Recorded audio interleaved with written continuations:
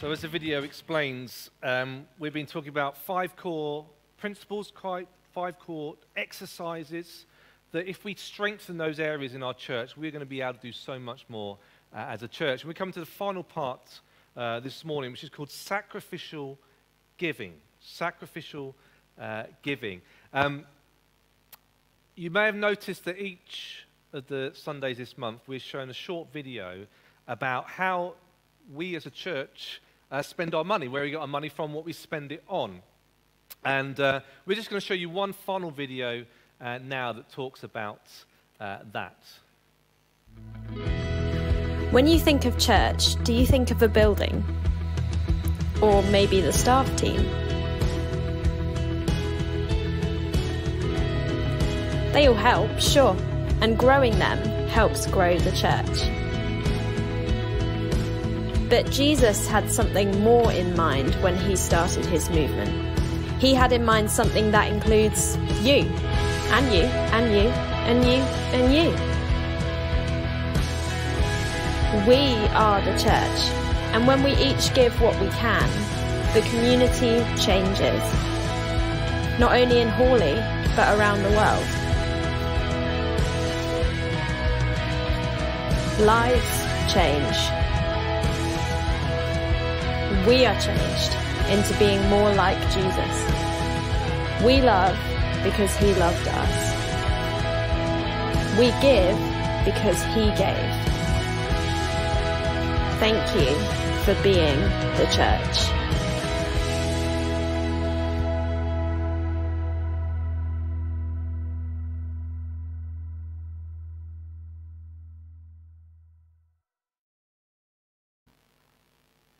Really, the purpose of those videos is to highlight to all of you the money we have that helps us to run the church, to serve the community, to help, I hope, build the kingdom of God, is all dependent on you guys giving to us.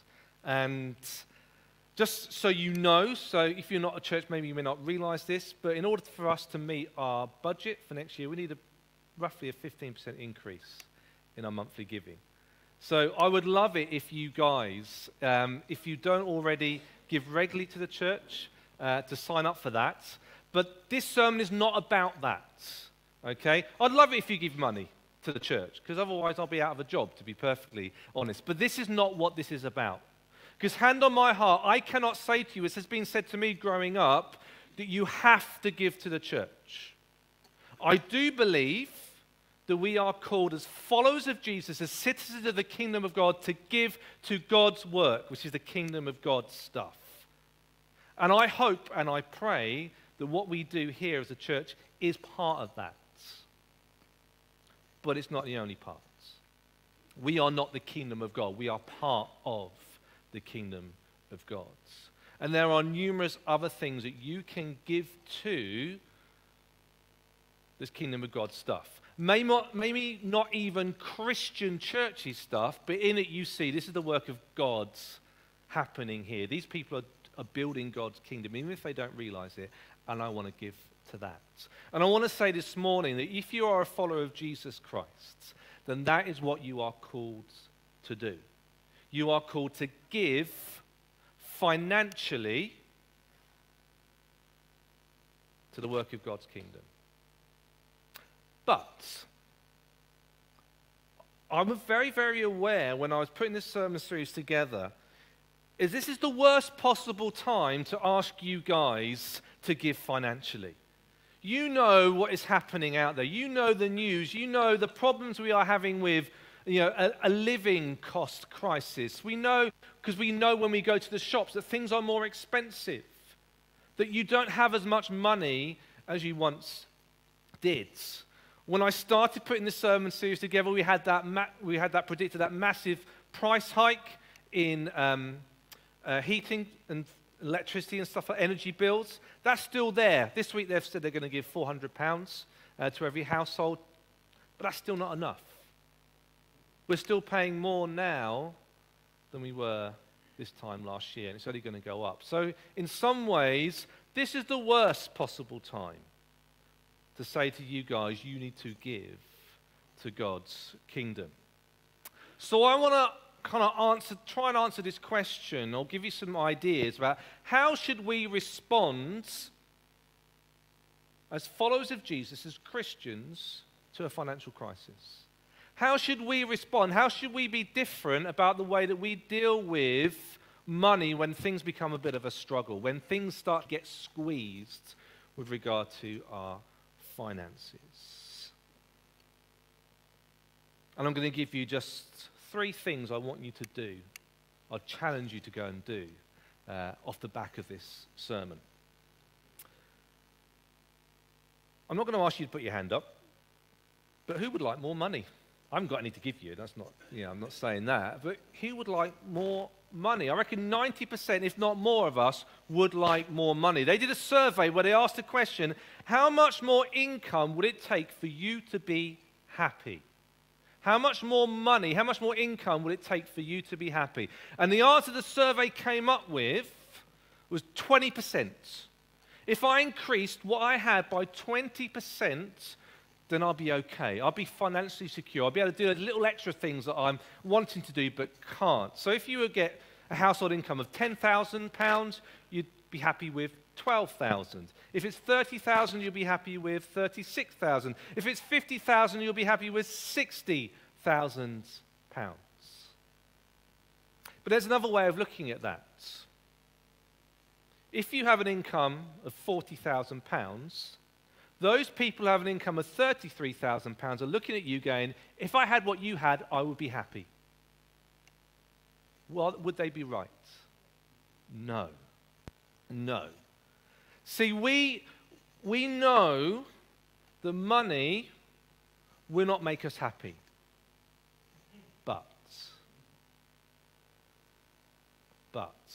And that but is really important. Because the reality is, I know that I would be able to do so many more things if I had the money. I'd be able to do all these nice little bits and pieces. There's an advert that's just come out at the moment. I think it's for an airline or holiday company with Hugh McGregor. And he says, he talks about buying lots of stuff. And he says, you won't be on your deathbed wishing that you'd bought that large TV. So his answer is, spend your money on experiences. Go out there and see the world. I'd love to be able to do that. If I had a bit more money, I wouldn't need to buy more stuff. I've got all the stuff I need, but I could just go out there and maybe I could have that dream holiday, or maybe I could go and see the Empire State Building or the pyramids in Giza. If I had a bit more money, wouldn't it be great? Because the alternative, it's better than the alternative, isn't it, of not having enough money or having no money. We don't want to be in poverty. Money is important to us. But the reality is, the more we think that if we had a bit more money, then we'd be happier, the more we feel a squeeze on our finances, the more we start to struggle for the things we need, then the less we're able to look out to the needs of others. The less able we are to give to the needs of others, to share, to give financially. So how can I give financially to others if I'm struggling to make ends meet? I mean, aren't I justified if I'm struggling financially to not give money? I can give in other ways. I can give my time and my energy. I will say this morning, that is not the same. I think we've got into this lie and this argument that, I don't give money, but I give my time. Great, thank you.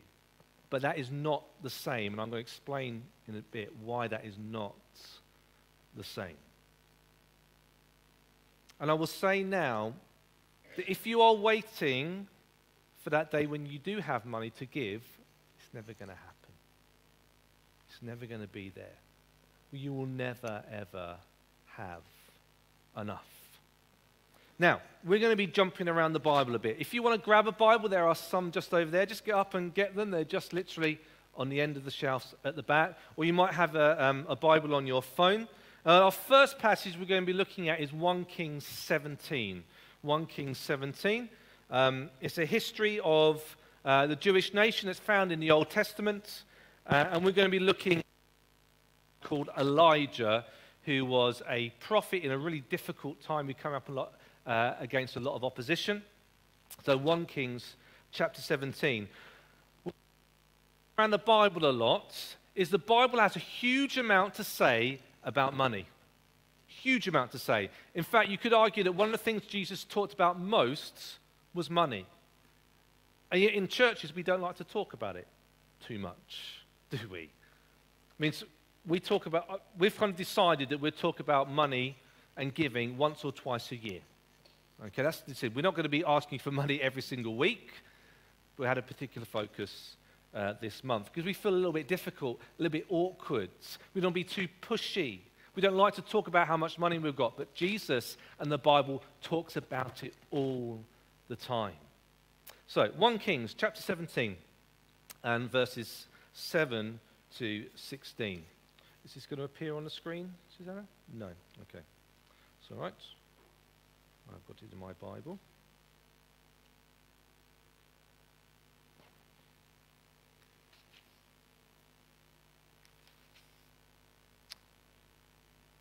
So we've got a guy called Elijah. He's being fed by ravens, and then God tells him to leave that place. It says, sometime later, the brook dried up because there had been no rain in the land. So the context of this is, and Elijah had announced it to everyone, there is going to be a drought. There is not going to be any rain. Now, for us, a drought means we can't use our hose pipe.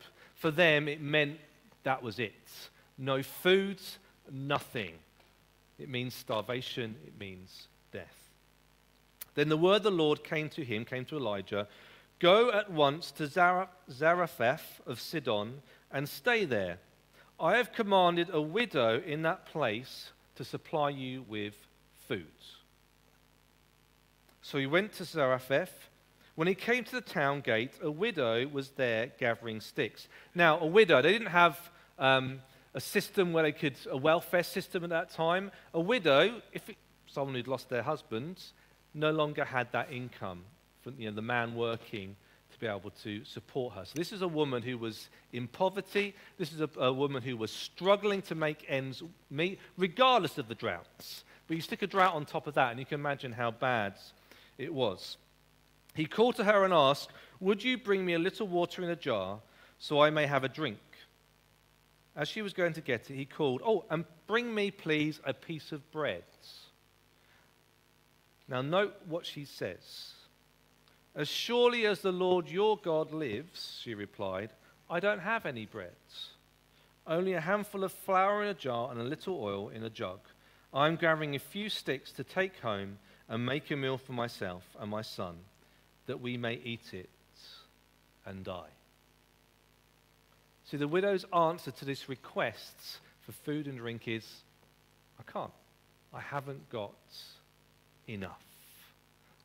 I've only got enough for a last meal for me and my son.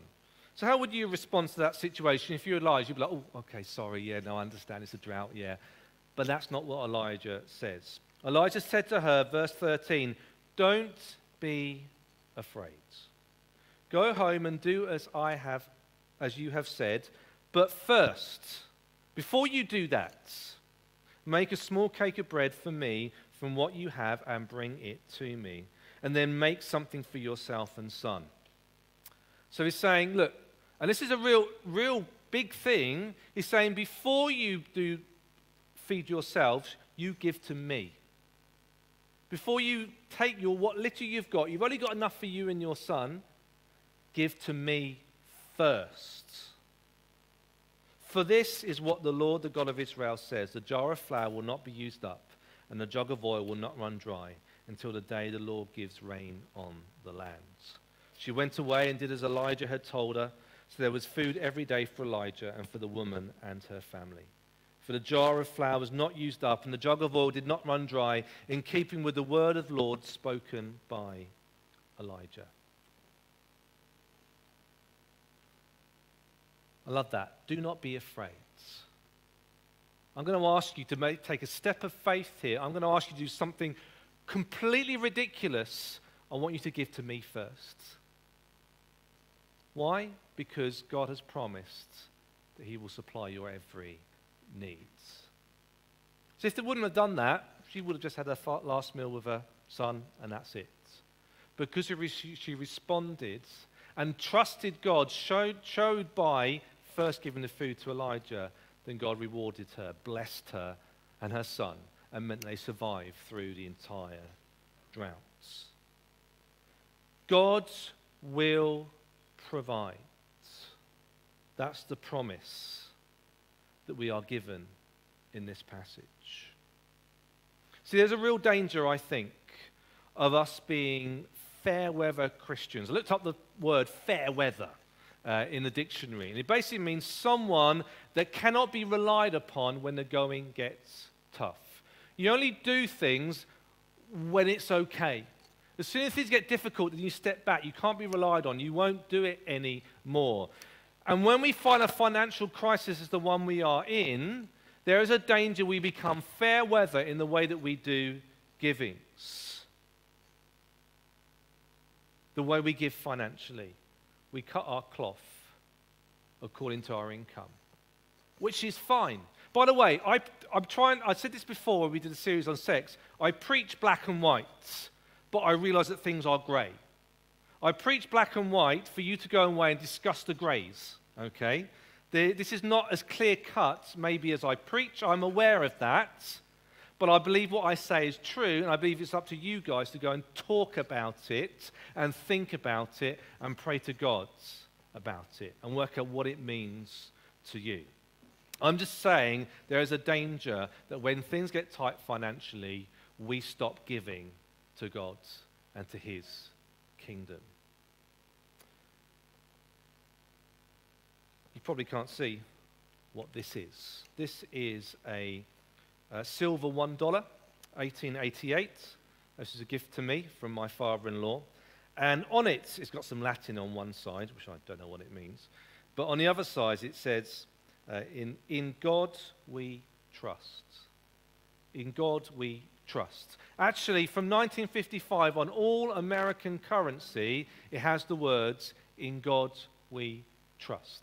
And actually, those words are a distillation of those words I read to you from Psalm 115. They took that passage and distilled it to, in God we trust. And obviously, that's supposed to reflect the fact that America, first and foremost, is a country for God. That's debatable, but never mind. But I think it's really interesting to put it on our currency. Because I find it a lot easier to trust this than God. I can hold this in my hand. I can see the difference it makes to my life. I can buy things with it. I can buy stuff. I can go to the supermarket and I can use my money. Now, I'm not using cash anymore, but the principle's still there.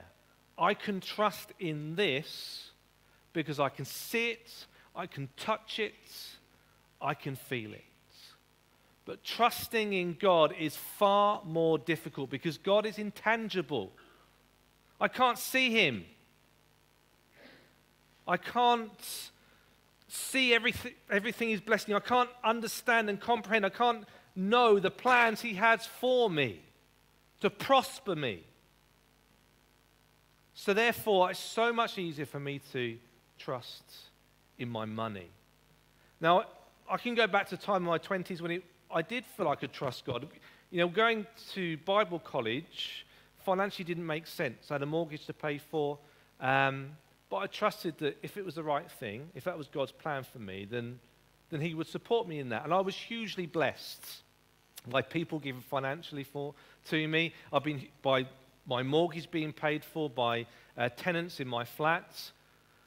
I took a leap of faith, and it paid off.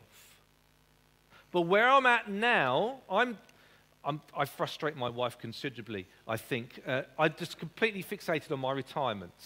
I've got another 20 years until I retire, but I'm completely fixated on planning for my retirement, for making sure I am financially secure, that I have the pensions in place, I have the savings, I have houses, whatever. Now, none of that is bad. A lot of it is wise.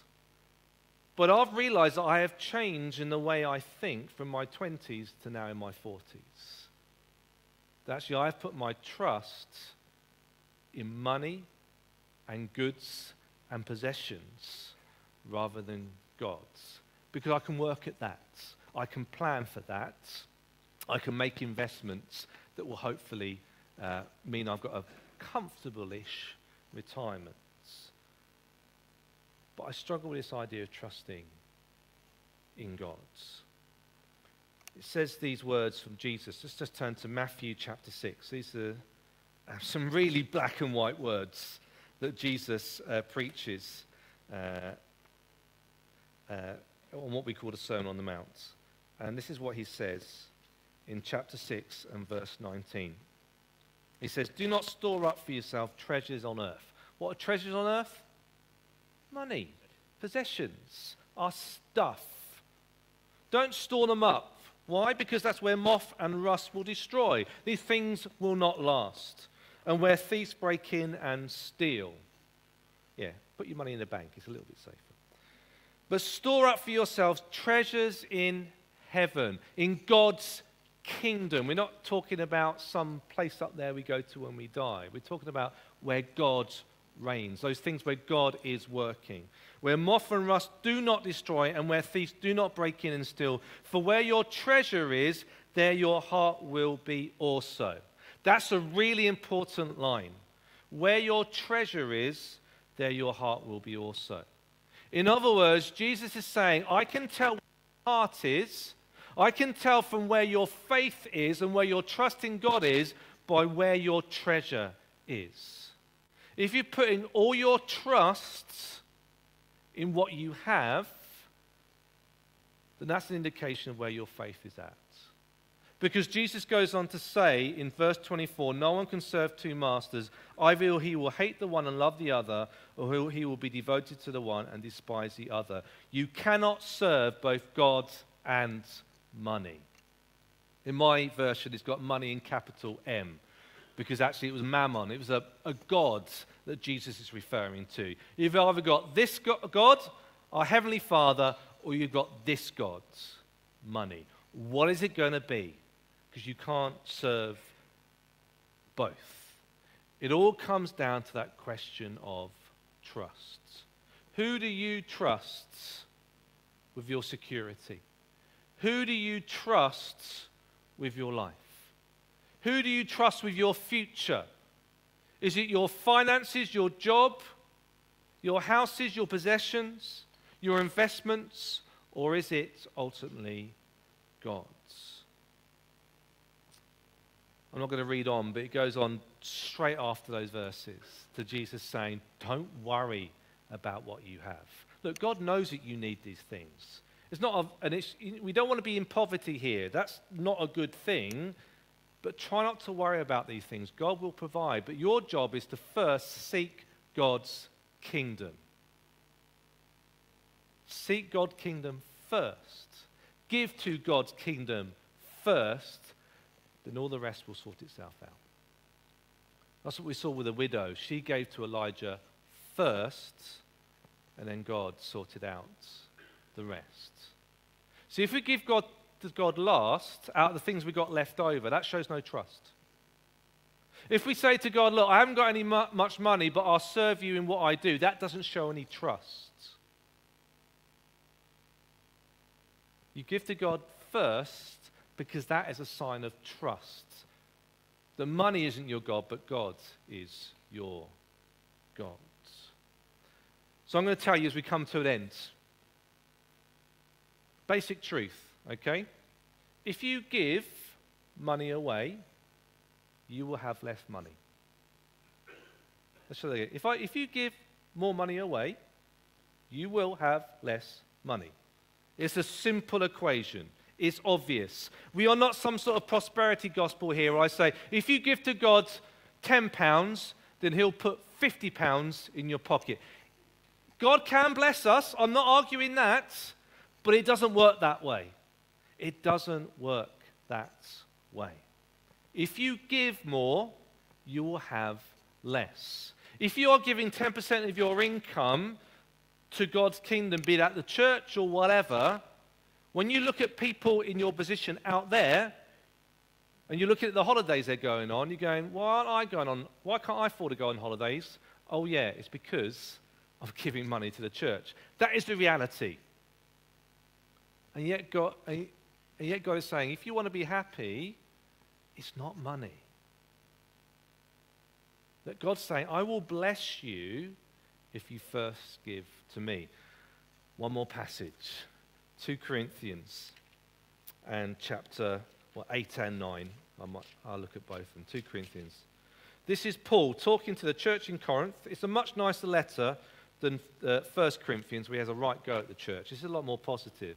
But he does try and encourage them to give generously. He shows them the example of the church in Macedonia. Chapter 8, verse 2. Out of the most severe trial, their overflowing joy and their extreme poverty welled up into rich generosity. Okay, so the circumstances, a bit like the widow, really bad, poverty, not good, and yet out of that welled up rich generosity. For I testify that they gave as much as they were able, and even beyond their ability, entirely on their own. They urgently pleaded with us for the privilege of sharing in this service to the saints. And what they do, they gave their money to Paul and his Titus and the gangs, because they recognized in them they were good doing kingdom's work, and they were willing to sacrificially give to it. But then Paul goes on to in chapter 9, verse 6. Remember this. If he's saying to you, remember this, what's he asking you to do? Remember it. So go away and try and remember this. Remember this. Whoever sows sparingly will also reap sparingly. And whoever sows generously will also reap generously. Each man should give what he has decided in his own heart to give. By the way, I do not know what any of you give, by the way. Sue, the treasurer, does not give me a list, and I look down and go, oh, they're only giving that. I do not know. Sue tells me she will never do that. So do not worry. I have no idea what you give. And actually, it's really important that it is between you and God and what he lays on your heart. Interestingly, God told to Elijah, I have commanded the widow to give to you. God had laid on her heart, despite her circumstances, to give to Elijah. God had prepared the way. God has laid on your heart, even if you choose to ignore it, what you need to give. Each man should give what he's decided in his heart to give, not reluctantly or under compulsion. For God loves a cheerful giver. Are you a cheerful giver? I used to remember when I first gave, I used to give a check. And then, every month write a check. But some months I would forget. Or it was difficult the next month, writing 2 months' worth of tithe. I wasn't a cheerful giver then.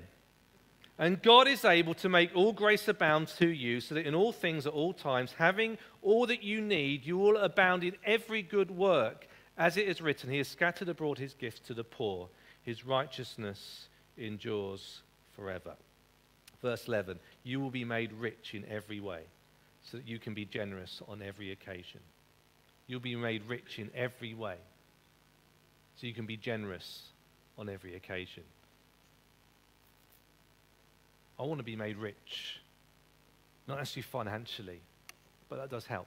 It's a proverb that says, make me rich enough so that I can give, but not so rich that I forget who God is, or something like that. It's much more elegantly put in Proverbs. I want to have enough to be able to give, but not so much that I start making money my gods.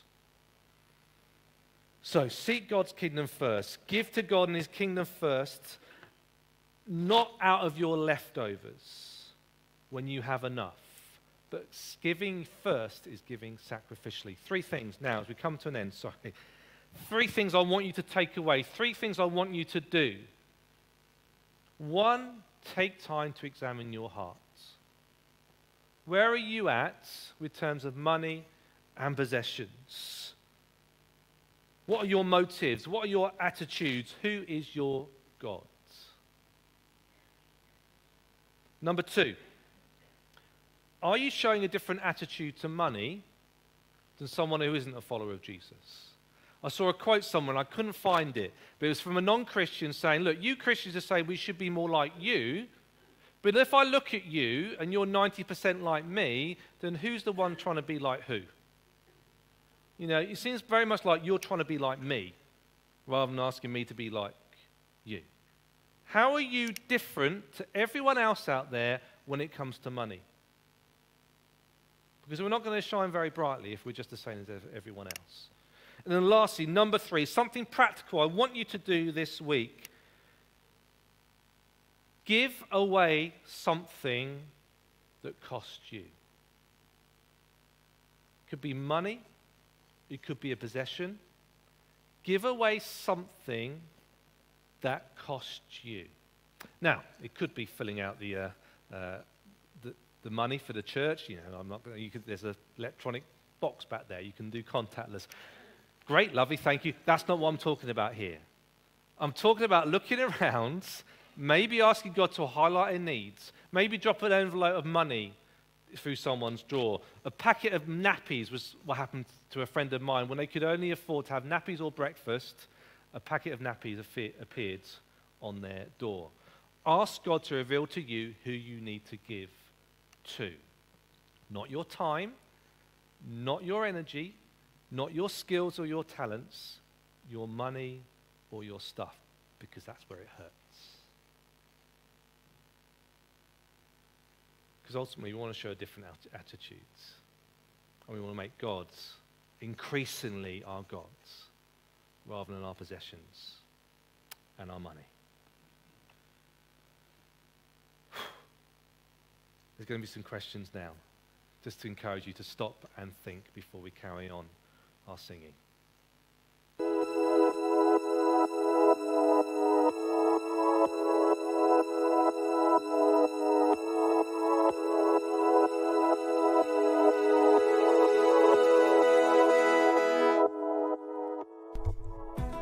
How does the way you think and feel about money betray your true beliefs? Do you trust God or money and stuff?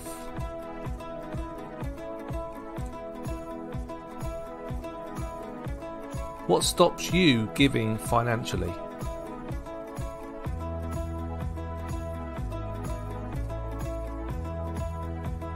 Who is God commanding you to give sacrificially to?